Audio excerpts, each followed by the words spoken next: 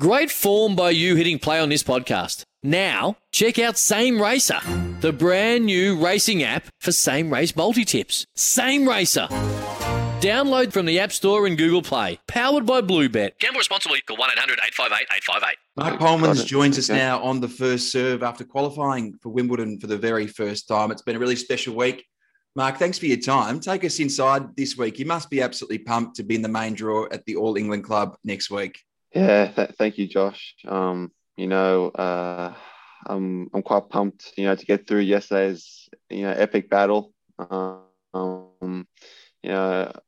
time I play 5 sets, I seem to go all the way, play all 5 sets. So I was just happy I was able to come through it. And yeah, to have a shot now in the main draw at Wimbledon, it's an awesome opportunity. Yeah. You touched on that third round of qualifying because you breezed through the first round and the second round, but yesterday went for 5 sets. It went for nearly 4 hours, I think. Take us inside that match because it went to 11-9 in the deciding set. It was an epic encounter in qualifying. It's just amazing that that's the way you qualified for Wimbledon for the first time. Yeah, I mean, it was a back and forth sort of match. I had a great start and took the first set and he battled back. And I won the third set in the tiebreak. So, it could have gone either way at that stage, but, he did well to fight and take it to a 5-setter. But I just think I had a slight advantage, serving first in the fifth because, I was always ahead of the scoreboard and eventually, I knew the pressure would become, quite a lot, especially, getting to 9-all, 10-all. So yeah, I'm just happy I was able to break eventually, just in time before the match tiebreak happened at 12-all. So yeah, definitely a cool way to qualify for my first Wimbledon, definitely. You've spent a lot of time at the Kooyong Lawn Tennis Club, and a lot of Australians grow up watching Wimbledon on TV late at night and dreaming about playing at Wimbledon. Were you one of those kids that grew up dreaming about playing on Wimbledon? Oh, I think all young kids, we've grown up watching, Federer and Rafa have all these epic battles at Wimbledon. So it's always been, it's the only slam I haven't played in the main draw of. So it was definitely something I really wanted to achieve. And, to be in the singles main draw amongst all the other, best players in the world. And I think there's nine Aussies in the main draw this year. So it's a good achievement for the Aussie tennis, definitely. Let's talk about your preparation now. You fell in the third round of qualifying at Roland Garros and headed to Nottingham and played a couple of tournaments there. What's your preparation been like on grass? Because as we know, it's a condensed season given the delay of Roland Garros. It's really come around really quickly. Yeah, it was a quick turnaround after Paris. I went to hard court for a few days in Valencia and then went straight to Nottingham when they allowed the players to arrive. And I had two. I lost first round of both challenges and close matches. But I just feel that was always going to be great prep for Wimbledon. Having 2 good weeks on grass and practicing a lot on it. So I feel like that paid off at the qualifying at Wimbledon.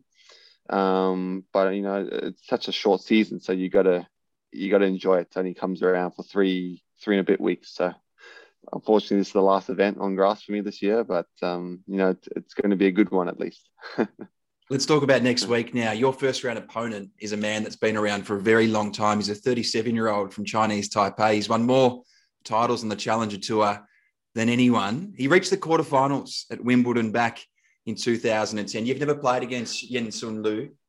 How do you prepare for someone that you've never played against, and how are you feeling leading into your first round match? Yeah, Liu, he's been around a very long time and he's been in the top 100 for a very long time too. So he's one of these guys who, he knows his game. He knows how to win. So it's going to be a good challenge. But he hasn't been playing a lot this year. He's just been picking and choosing a few of the big events. So, I'm happy that I've got a lot of matches under my belt and I'll definitely have more under my belt than him. So I'll be, looking to do my best and try to extend the match and make it physical and see how things go. Yeah. You mentioned the top 100 then. You've been bouncing between 100 and 150 for the last 18 months. How much of a goal is breaking into the top 100 for the first time? Yeah, it's still the big my number one goal for me, is to reach that top 100 level.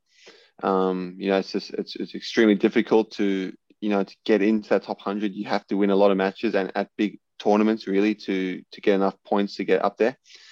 This will be a big opportunity for me playing in the main draw of a slam.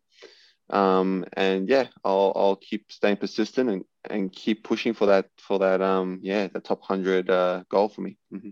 Last question I want to ask you, Mark, is about the restrictions for players at Wimbledon and even across the tour this year. It's such a difficult time for not just the sporting world, but the whole world. Tell us about the restrictions that are placed on the players right now. I understand that there's even barricades outside the hotel to prevent players from wandering anywhere. Yeah, mate, there's definitely a couple restrictions that all the players need to strictly follow, or else you'll be resulted in, being pulled out of the tournament. So yeah, we do a COVID test, which is the first one every 3-4 days. And then, we're in the bubble, so you can't leave. You can't leave the hotel. You only tennis and hotel. And if you do try to leave, the security guards will stop you. So there is no way you leave in the hotel. But I mean, this is the reality now of what the tennis world looks like. So, most of us are getting used to it, but some players are struggling more than others. But I'm just happy that we can be playing these big events again. Definitely. Well, Mark, everyone at SEN, the First Serve and Australian tennis fans, hope that you spend plenty of time in that hotel across the next fortnight so that you go have a good run at this tournament. Thanks very much for your time on the First Serve, and we look forward to chatting with you throughout the tournament. Thank you, Josh. Appreciate it, mate. Thank you.